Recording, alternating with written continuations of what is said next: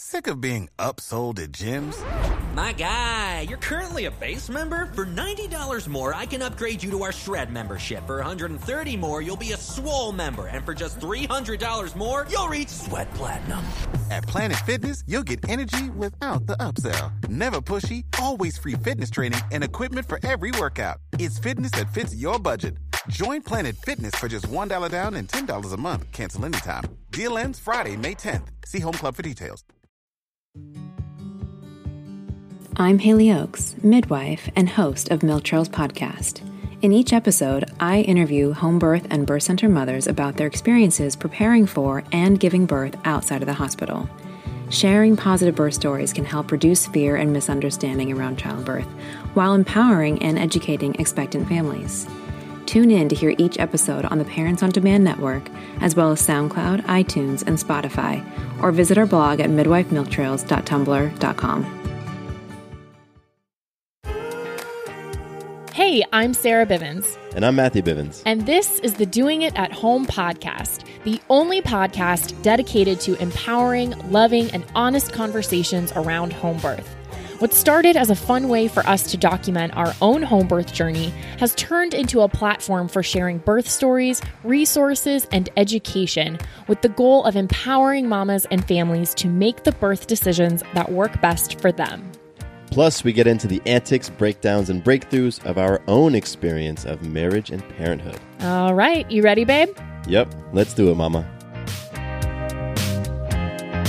Hi, everyone. Welcome back to Doing It at Home. Thanks for being here.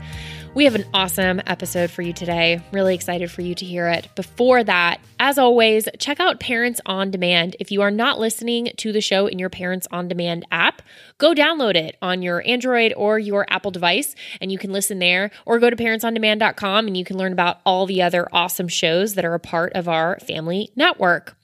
And go to our website. Also, if you want to know how to engage with us further, how to support the show, keep it running, send us your thoughts, your feedback, your questions, you can go to diahpodcast.com, and all of the ways to do all of those things, like buy your Doing It at Home swag, donate to the show, leave us a review, connect with our social media accounts, all of that will be there, as well as whatever platform you are listening to this episode. There are links for you. There are show notes that have, a description of the episode, as well as the links to anything that we mention, anything pertaining to our guests or things that we mention, in the episode itself. That'll all be there for you as well. So make sure you check that out. Okay. Today's conversation is really cool. It's part birth story, part story sharing, part some history of some really interesting, cool things that we've known about in the birth world and are excited to share with you. So we're chatting with Ash Luna. Ash is the founder of Fourth Trimester Bodies Project. So if you have not heard of that, you are going to know about it after this episode, and you are going to want to just pour through the Instagram page as well as the website, because it is such an amazing thing. So we get into that. She's also a photographer, which ties in with Fourth Trimester Bodies Project. Ash shares part of their incredible journey, from initial interest and desire for home birth to experience with loss, trauma, grief. Ash really opens up about their world and gives perspective of life with their family, including their partner Flowers, their children Xavier, Nova, and Soul. And we learn about the experience with their second pregnancy involving twin-to-twin transfer syndrome, which resulted in the passing of baby Aurora and the 24-week, 1-pound birth of baby Nova. And then we talk about the third birth, in which Ash had a magical home birth for baby Soul. We also talk about non-binary parenting and gender as a spectrum. And, of course, the story behind Fourth Trimester Bodies Project and what an amazing community and following it has created. So, quick word from our sponsor, and then we will jump in with our conversation with Ash. Save big money now on new siding from LP SmartSide at Menards. Update and beautify your home with your choice of 13 timeless colors of pre-finished engineered siding. It's durable and includes a Sherwin-Williams factory finish paint warranty that means no painting for years to come. View our entire selection of siding from LP SmartSide today. And don't forget to check out our flyer on Menards.com for all the great deals happening now. Save big money at Menards. Hi, Ash. Welcome to the Doing It at Home podcast. How are you? I'm doing well. Thank you so much for having me. We are so thrilled that you are here hanging out, and we can tell that you are not alone. So we're excited to dig into your birth stories and learn more about you and just learn about all the awesome things you got going on. Absolutely. I'm looking forward to it. Yeah, Soul is having a little bit of a nap snack right now, so you might hear them chugging along. Perfect. That's amazing. Ash, will you just share a little bit about you and who you are and your family? Yeah, so my name is Ash. I am a photographer that lives in Chicago. I have a big, beautiful blended family. So right now I live with my partner, Flowers, our eldest kiddo, Xavier, who is 13, my surviving twin, Nova, who is 6.5, and our baby, Soul, who is now 8 months old. So we all live and work and exist together. Yeah. That's beautiful. Yes. And we were talking before we hit record here that, Ash, I've been a fan of yours for a while, or a fan or an admirer and space holder for just all that you share in your personal journey, as well as the work that you do, and primarily through social media. You know, that's how I found you. And over time, I knew I wanted to have you in this space, you know, if you were open to it, because it's so significant, and I think it's so heart opening and mind expanding what you share as far as your own personal experience, and then what you offer up for other families and mothers and children. And so it's very, very exciting to have you here. So I just wanted to thank you. Yeah, thank you so much. I feel like I've always existed. You know, I say I'm a photographer, which kind of probably minimizes who I am and what I do. I'm an artist and a storyteller, both in my private work, as well as my public work through Fourth Trimester Bodies Project. And it's been really important for me as a writer and as an artist to share my personal journey and connect with others as well. And social media provides a really, really awesome avenue to do that. It does. And, you know, the two elements we kind of wanted to break down today in this conversation are the aspects of your personal story, and then some of the work, the incredible work that you've been doing. So I wanted to start first, if you're ready and open, to just share a little bit of your history as it relates to your family planning and birthing. And I understand that home birth has a thread within that and goes back to your first birth. So could you share a little bit of what brought home birth into your awareness? Yeah, and that's a funny question. My partner and I were talking about home birth recently, and Soul, our new baby, is the first child that he has parented through pregnancy and infancy. And so, you know, he'll say, I've only known home birth because that's all, you know, we've been exposed to as a couple. And he asked, you know, where did that start for you? Why did you want to have a home birth with your first pregnancy? And the funny thing is, I don't have a good answer for that. I don't remember where and when in my life, home birth became something that I was aware of or I was interested in. Myself and my siblings were all born in hospital. Everybody in my family was. I was the first of my friends to have a baby. So, you know, it wasn't even a thread amongst our friends. I did undergo a doula training when I was very newly pregnant with Xavier, my eldest. Actually, so early I didn't know I was pregnant when I was taking those classes. So we talked about home birth a lot and midwives and doula support, but I already had in my mind that I was going to do it that way. We lived in Indiana at the time, in a college town, not too far from Chicago. But because of the legalities at the time, there weren't any practicing home birth midwives that were licensed. And so we ended up going with an old granny midwife who served the Amish community a couple of hours from where we lived. Wow. And, you know, it was kind of just all I wanted to do. He didn't end up being born at home. Xavier came at 28 weeks in hospital. Precipitous vaginal delivery. We still don't know why he was ready to come then. I was healthy. He was healthy. The universe just had other plans. But yeah, he was my first home birth, and that pregnancy was amazing. Our midwife was amazing every step of the way. I had just seen her actually the day before I ended up going into labor with him. but I wish I knew where that seed was first planted with me, because I can't recall. But it's one of those things that I've always felt that birth itself, while it can be complicated and it can be challenging and it can have difficulties, my own story is a good example of that. I also believe birth to be a very typical part of human development and something that is physiologically normal when it's uncomplicated. And therefore, I think that hospitals are kind of a strange place to have babies when you're having an otherwise healthy experience. So having the option to birth at home available. And then, finally with my fourth babe babe finally succeeding at being able to deliver at home has been a really cool new chapter of my personal journey. Yeah, I imagine so, to kind of, bring all the aspects, all of the perspectives and all the different experiences, and to culminate in that must be pretty incredible. Yeah, absolutely. And so with the hospital in your first birth, was that any deterrent at all as you moved into your second, in terms of looking at what your options were? Yeah, it wasn't, only because even though he came at 28 weeks, again, there was nothing determined to be wrong with me physiologically. He didn't have an infection. There was nothing, no pregnancy complication that anybody could come across.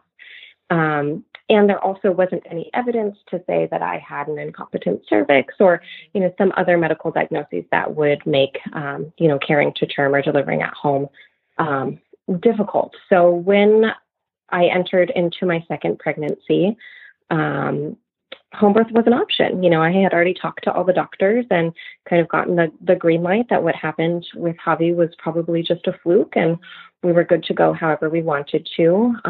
I consulted a bunch of different midwife practices early in my pregnancy, early in that second pregnancy, and found a team that I was really, really into, and things worked out really well with them.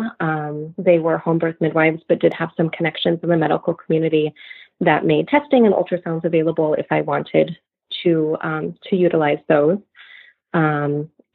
We found out pretty early on, though, or actually not that early on.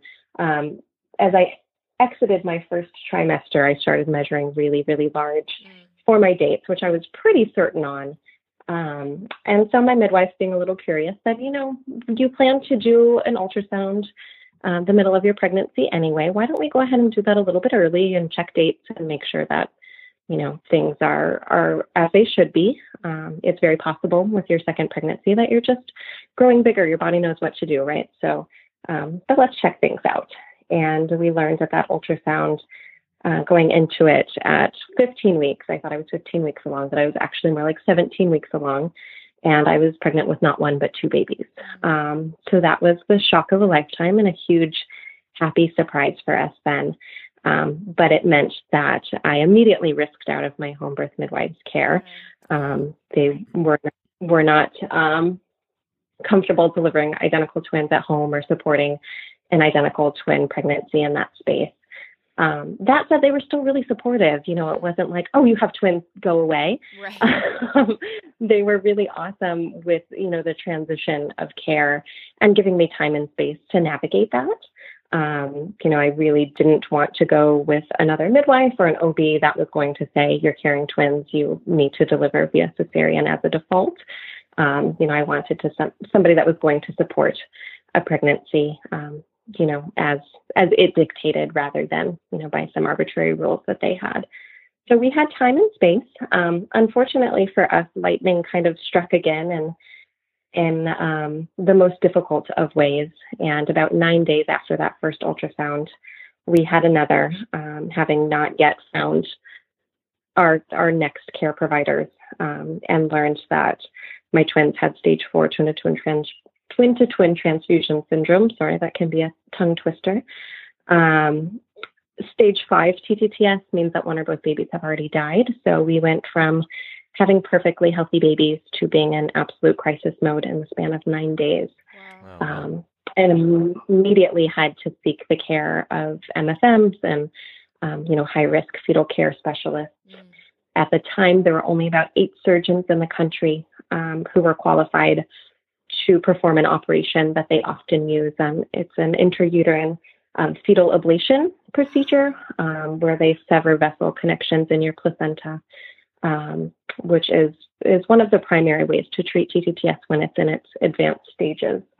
The other options for us at that point being to terminate the pregnancy altogether, or to selectively terminate one of the twins in hopes that that would kind of right things for the surviving twin. Yeah.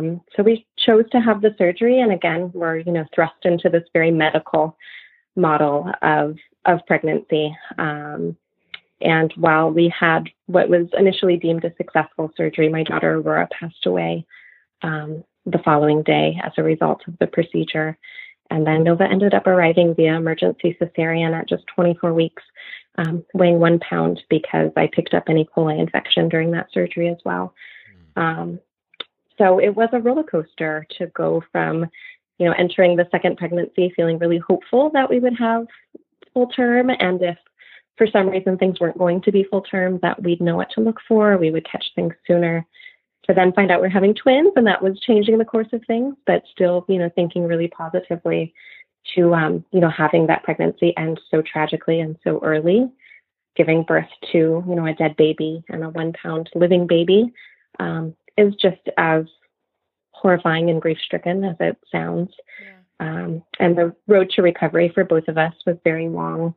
My cesarean, because of the infection, had to be revised, which requires going under surgery without anesthesia, which was not fun. And then, that wound had to heal open for weeks on end, which really impacted my body image in a lot of negative ways. And so dealing with that physical healing, plus the grief of losing a baby while fighting and advocating for another baby, was quite a journey. Nova developed a really profound brain bleed their first week of life, which is common amongst micropreemies.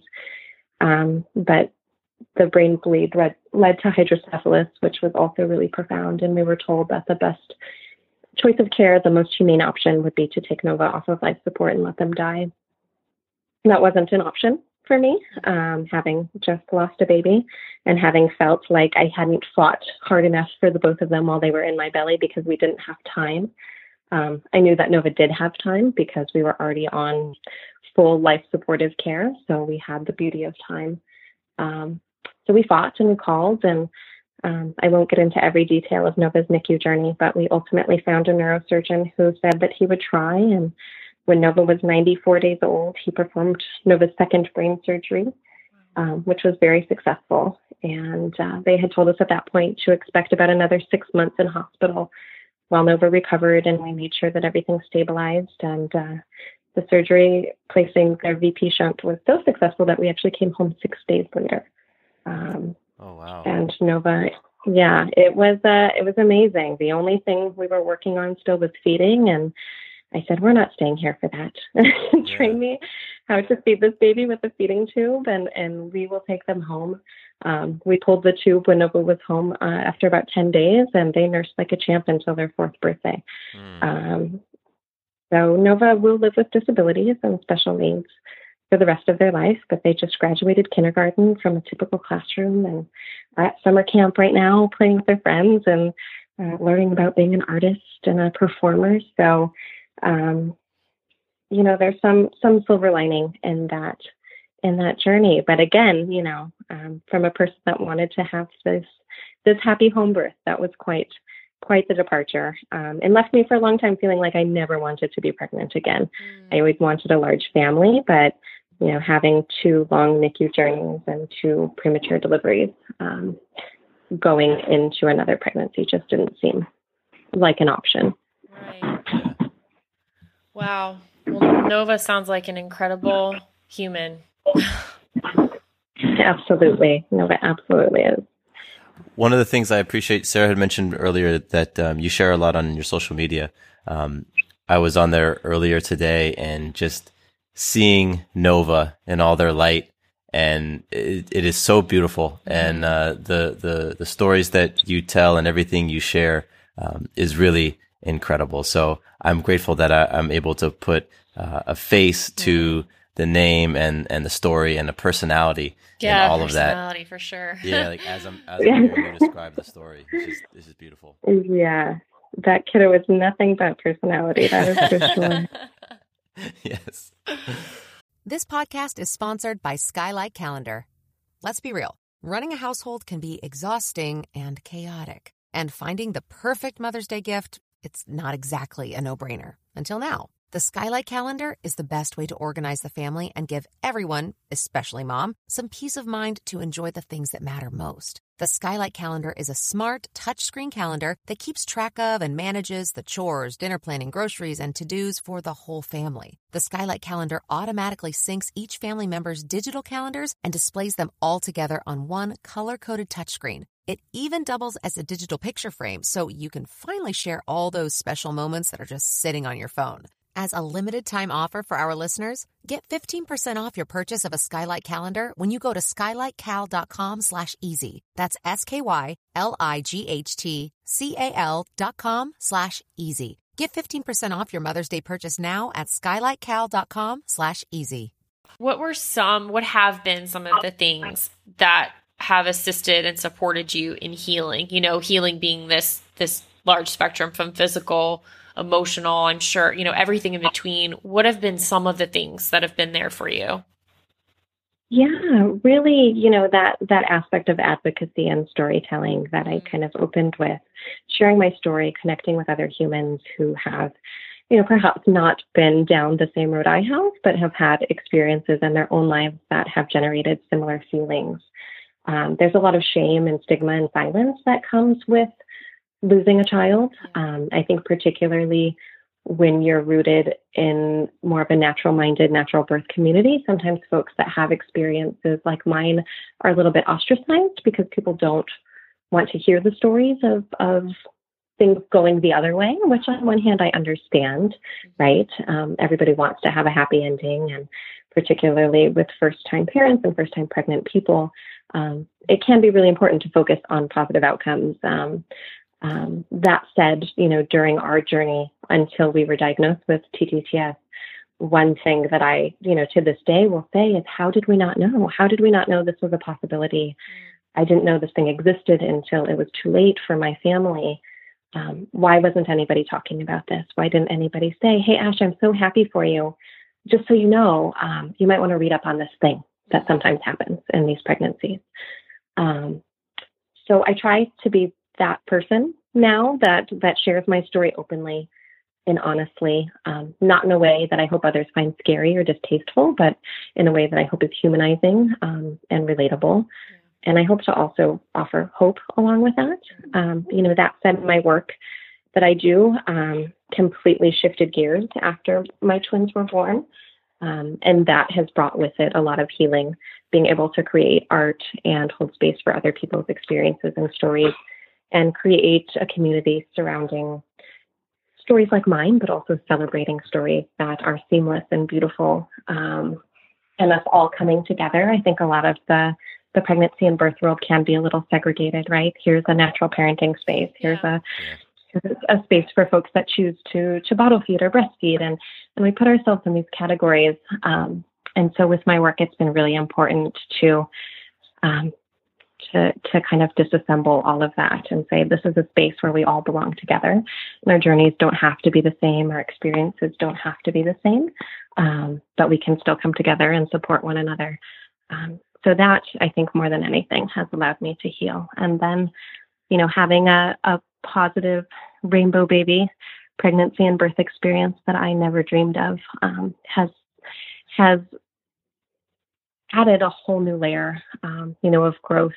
I hesitate to call it healing because I think that can minimize for some folks, or perhaps give the illusion that this baby erases that experience. I actually posted something on social about that very thing today. But it has been healing, and it's been another evolution of me being able to see myself as a whole human, as a healed human, and a parent to these little people. Yeah. So could you share a little bit about your third birth and at home and some of the details around that? Yeah. So, home birth was something still in the back of my mind, right? Things went wrong with my first pregnancy. He was born early. Things went really wrong with my second pregnancy. But none of those things were necessarily things that were wrong with my body, which was something I had to come to terms with, right? Like, it wasn't that I didn't have a medical issue that caused these babies to come early. What happened with the twins is just a shitty thing that sometimes happens with identical twins. So, as I said earlier, lightning had kind of struck twice in the worst of ways. My partner and I didn't think when we met that we wanted to add any humans to our family. And then that changed. And, once we decided that we wanted to have a baby, we're really lucky, and I'm really grateful that that happened very intentionally and very seamlessly. Soul was my first baby, my first pregnancy that was intentionally conceived. So that was really cool to, have this timeline and try to make a baby and have that work out. We were very lucky in that way. But there was a lot of grief and a lot of trauma triggers that, happened in the course of that pregnancy, and a lot of holding my breath. It was beautiful and amazing, and that I cherished every single day and every milestone. I took a lot of photos. I shared a lot of what was going on. I, for the first time, had a very supportive partner who was walking along every step of the pregnancy with me, which was a whole new experience and really amazing as well. And also had these two big kiddos who were really invested in the fact that we were having a baby and old enough to be aware and to be part of the process as well. So we started things off very all hands on deck. We were seeing midwives, hospital-based midwives at a practice near us that was very supportive, but we were also consulting with MFMs because we just wanted to make sure that if anything was going wrong with myself or the baby, we could catch it before, hopefully, and able to intervene before anything changed. But everything was beautiful. We started progesterone shots and weekly ultrasounds and cervical checks around 16 weeks in the beginning out of, what was deemed medical necessity. As we progressed, the techs and our doctors would start to say, do you want to, maybe we could space these apart a little more. I needed to see the baby every week. I needed to know that my cervix was just fine every week. My friends and family started following along with my boring cervix updates on Instagram. I think we were the first to create that hashtag, which is hilarious to me now.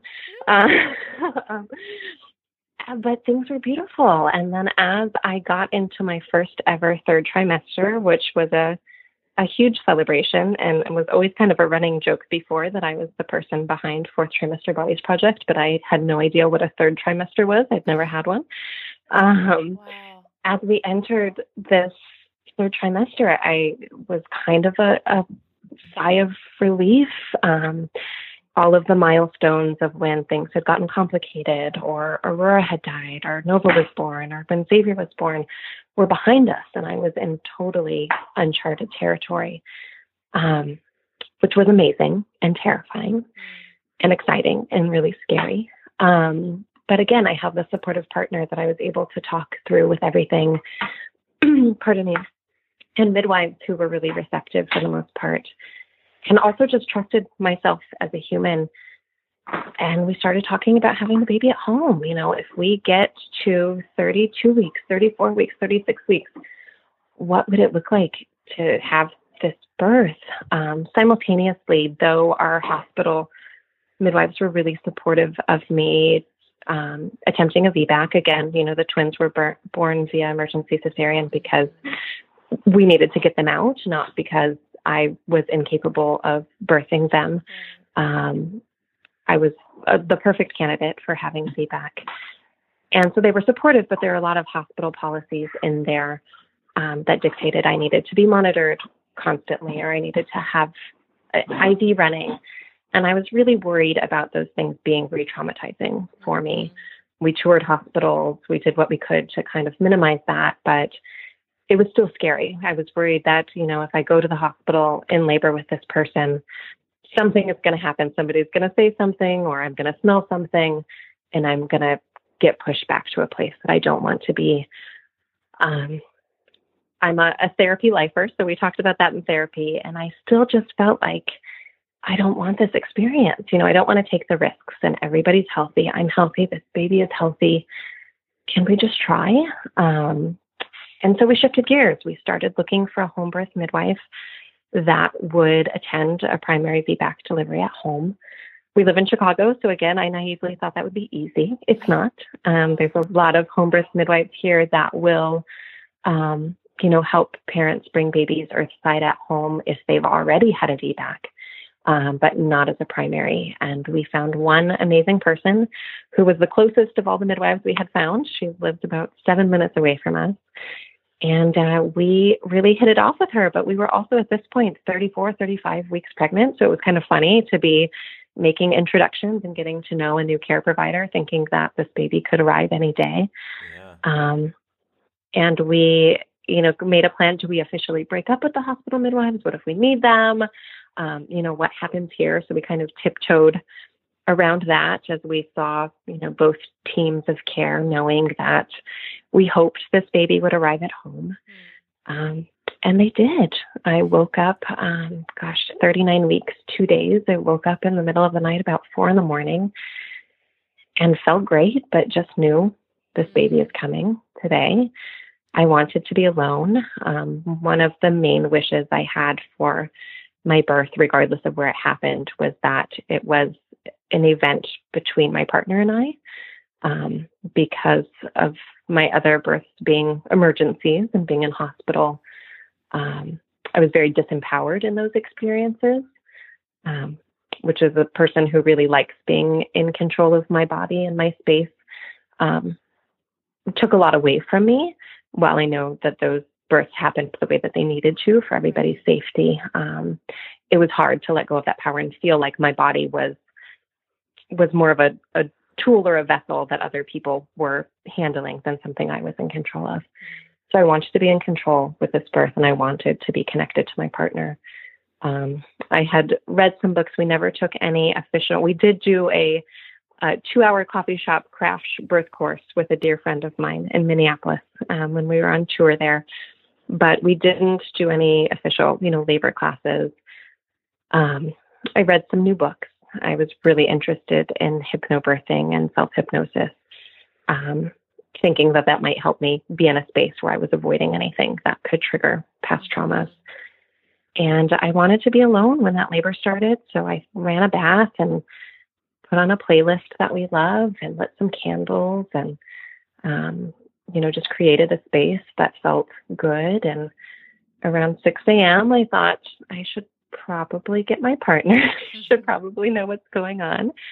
But everybody else was still asleep. He just sat with me for a couple of hours, and then we realized we should probably let the midwives know that today is going to be this human's birthday.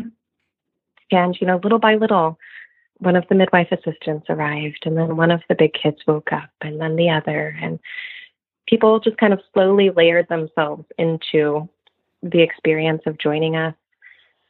We made our way from our upstairs bathtub down to the birthing pool, which was excruciating. I didn't know that water would be the thing that I needed, but it was mentally, physically. Working through contractions was really funny. The only thing I remember was thinking, just ride the wave, which was funny because I used to surf, and that was a surfing mantra that I used to say to myself to avoid getting anxious about, what was happening, and just to let go and be in the moment. So it was funny to me that came back, just ride the wave, and then the next one would come and I would be in that space again. But it was the most peaceful, beautiful, amazing experience of my life. I don't recall being disconnected from my partner at all. My midwife later joked that I puked the baby out, which I did. When my body is in labor, I get to a point where that's all that's happening. And our doula kept a bowl with peppermint in my face. They tried to take the bowl away, and I would freak out. But no, bring the bowl back. I need the bowl. It was really hot. They had to keep putting cloths on my body. And it was funny. These things were happening, right? I knew the people around me were doing things, were busy. A friend came over to photograph the birth, and I kept hearing her camera click around the room, which would kind of let me place her for a moment, but then it would change. And it felt like a really long time, but that afternoon, actually, Soul was born. They got a little bit stuck at the shoulder as they were coming out, but so seamlessly, somebody swooped in and helped me reposition the leg, and out they came, and everything felt so normal. There were these couple of hurdles that happened that in another situation probably would have been deemed emergencies or, points to intervene. And it wasn't. It was so normal. Our team was just like, oh yeah, let's put your leg this way. Let's turn this way. Let's get you a drink of water. Let's get you a bite of a sandwich. And they were born in call, surrounded by our big kids. Xavier hadn't wanted to be part of the birth at 13. He couldn't think about the baby at the end without thinking about sex, which was hilarious to us because he was like, ew, gross. It takes sex to make a baby. Ugh. And then Nova, our 6-year-old, wanted to be part of everything. And we kept calling Nova our tiny doula because they were, wanted to watch birth videos and wanted to learn about what was happening.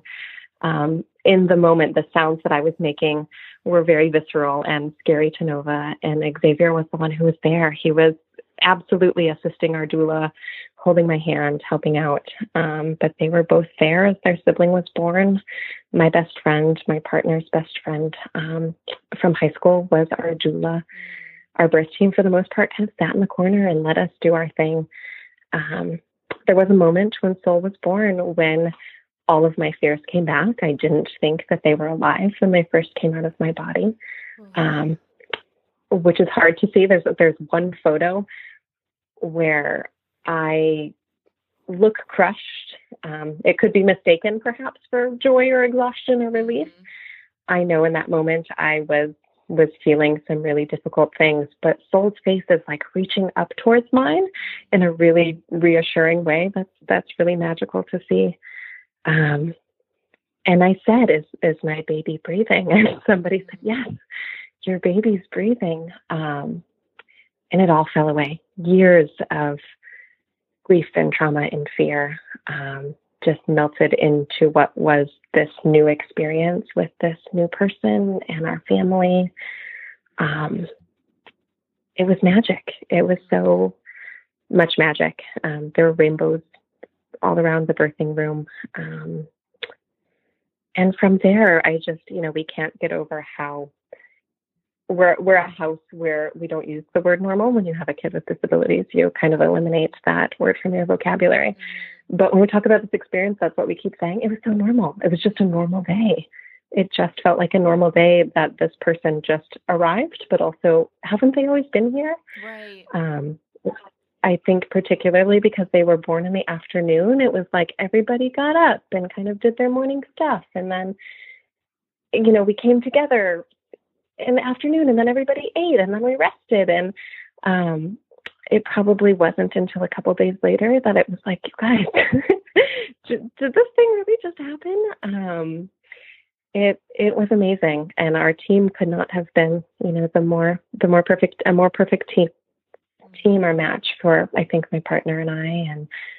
And he was amazing. Like I said earlier, the only thing I wanted out of the experience, regardless of the outcome, was that my partner and I had the experience together. And that's exactly what it was.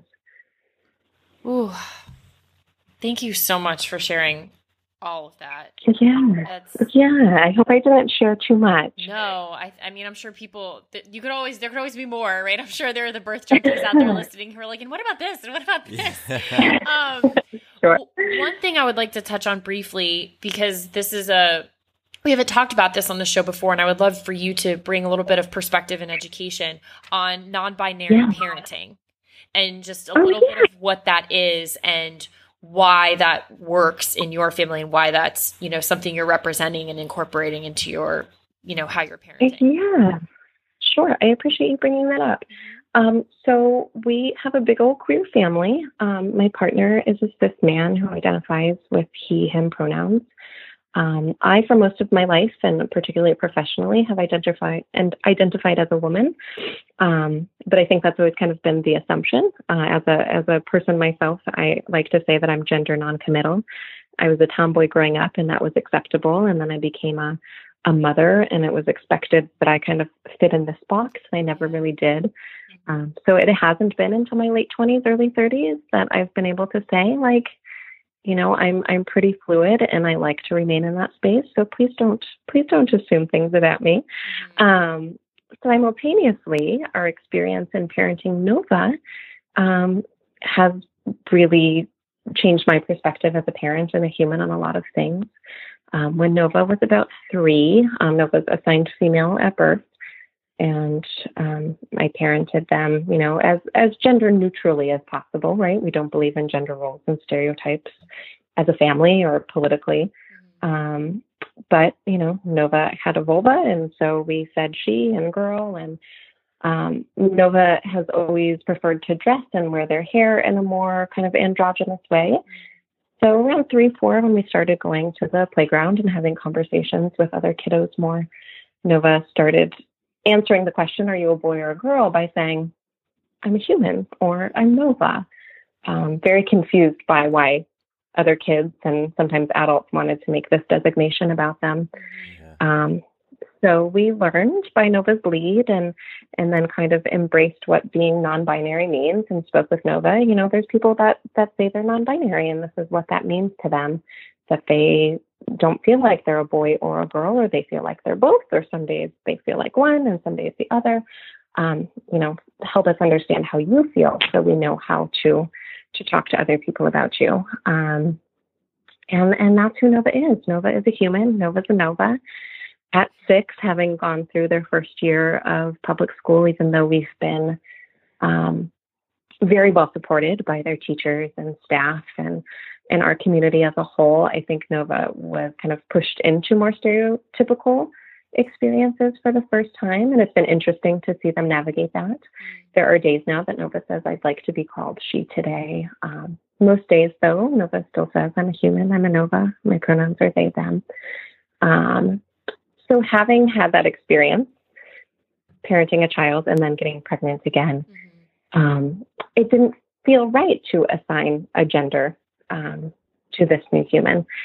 So we had a lot of talks, my partner and I, about, what that meant for this person and how we would refer to them within our family and then externally. Again, with my work and the sharing that I do online, I feel like I live a pretty public existence. And so we talked about what that meant, both within our family and as we interact with the world. And ultimately, we decided that assigning a gender to this baby didn't feel right, that we wanted to leave that open for them to experience and come into on their own. If and when soul decides that they would like to commit to a binary gender or that they want to remain fluid or non-binary, we'll respect that. But we really wanted to leave that open to them. The follow-up question I always get when I share the story is, well, did you have to assign a sex at birth for a birth certificate and things like that? And the answer is yes. In Illinois right now, there is not an option for a third gender or not designating a sex at birth on birth certificates and that sort of thing. So we made our best guess and we chose, what we felt okay choosing on a document. We do also live in a state that can be changed at any time if soul feels that they identify otherwise. And hopefully, I think there are 11 or 12 states now that do allow for third gender or non-binary selections on birth certificates and driver's license and that sort of thing. So hopefully they'll have that option as well if they need it. So in the past 8 months, it has been an experience. People ask questions, but surprisingly little judgment has come from it. I would say the trickiest thing is my partner is a native Spanish speaker, which is a very gendered language. So speaking about the baby in Spanish to friends and family members can sometimes be tricky, but that's offered a whole new opportunity of re-education and shifting our language and thinking again, which has been really cool. So yeah, that's where we are with that. Wow. I've been, like I mentioned before, I was on your Instagram, and I really appreciate the what you have on there about pronouns. Yeah, the highlight. Yeah, the highlight that you have on your Instagram about pronouns, and I was reading through that, and that was really awesome to read. And you also link to an article where you talk about non-binary parenting. So we'll put a link to that in our show notes. But if anybody wants to check it out now, it's on ravishly.com. And ravishly.com/non-binary parenting. And I appreciate you sharing everything you just did, further educating Sarah and I, but then also anybody who's listening, who this might be the first time they've heard that phrase non-binary parenting. It's I'm just grateful for you. So if anyone wants more info, definitely go check out Ash's Instagram account. That's awesome. Thank you. And in addition to all the other amazing things that you share and represent, we can't leave this conversation without mentioning Fourth Trimester Bodies Project. And can you just share a little bit of what that is, and also where that came up in your timeline, of becoming a parent and all of that? Yeah. So in a nutshell, Fourth Trimester Bodies Project is a photo documentary and storytelling series for parents and postpartum people. I should say featuring parents and postpartum people. It's for anybody who's like to follow along. And I often get messages from people who aren't parents who enjoy the project. So I don't want to leave those out. Yeah. But yeah, 6 years ago, after my twins were born, as I mentioned previously, I was in a really horrible place with my body image. And with kind of just my standing as a human, I felt like I had failed my people in a lot of ways. I now know that that's, false narrative, and I shouldn't think that way. Nobody should think that way, but it's where I was. But I also didn't see any physical representation out there of bodies that look like mine, with stretch marks and scars and extra skin. 6 years ago, I feel like we've come a long way in the past 6 years, but the narrative still was very much that we needed to bounce back rather than evolve, which is what I think our bodies do when we choose to become parents. And physically, I couldn't see bodies. There was no archive of what these bodies look like. There was no archive of stories of sharing, again, that weren't categorized in a very specific way. So I chose to change that. At that point, I thought I would, photograph 10 people, maybe 100 people was a dream. And we would publish a book, or we would host a gallery show, and then my work here would be done, which is hilarious to me now, because my work here is never done. There are new parents born every day, parents who, people who are already parents have new experiences. Their experiences in the world are nuanced and layered. Our bodies change continuously throughout our lives. They're evolving every single day from the moment we're born until the day that we die. And so we need space for that. So our community exists to share stories of all people that are parents. When the project started, it was a lot of, cis moms, participating by themselves who had given birth a variety of ways. We've since made a big push to include Black and Indigenous people, other people of color in the project, because representation amongst their birth experiences is lacking. Maternal mental health amongst people of color in our country is dismal. So we talk about that a lot. We also have made a space where trans and non-binary parents can talk about their experiences. Trans people showing their bodies is something that's very nuanced, right? Because they're people that have been marginalized and fetishized in a lot of ways. But I've spoken with a lot of trans people who are parents now who say, I always knew I wanted a family, but when I was a kid growing up, I didn't see any families anywhere, people that looked like me. Yeah. So sharing those stories and creating visibility there has been really important to me as well. So we're 6 years in. I've worked with over 2,000 families all around the world. And it's amazing, beautiful work that I don't think I'm ever going to step away from. I don't think our work here will ever be done. So I'm traveling and touring continuously to find new parents and new communities. We hold workshops and photo shoots a few times every month. Soul and my partner Flowers travel with me. And we just set up shop and hold space and share stories. And then all of those go onto our website and social media where others can follow along. Ooh. We love it. Yeah, don't step away from it. Don't stop ever.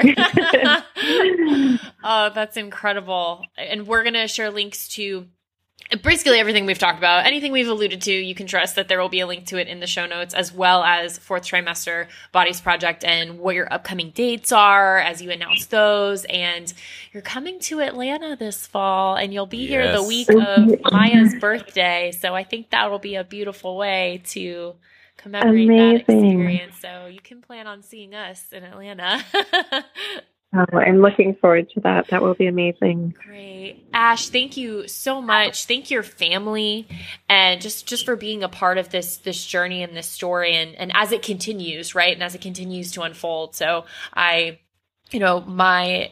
intention through this conversation was to share this space with you, share your story, and then open up for others to join in and follow you like I have, and to learn, to grow, and to empower and be there for one another. Absolutely. Thank you so much.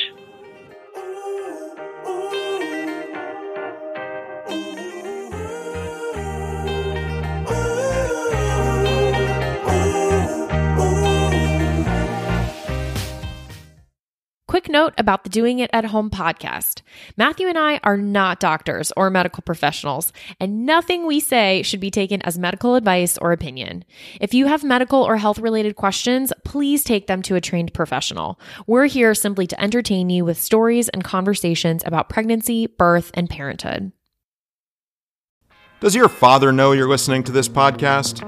Well, when you're done, why don't you stop by and check out a show that is 100% dad-approved. Dadages. Hi there, I'm Chad Higgle. If you're looking for useful insights and practical advice you can actually apply to work, family, education, philanthropy, and just life in general, check out Dadages. That's DADAGES, wherever you listen to your podcasts.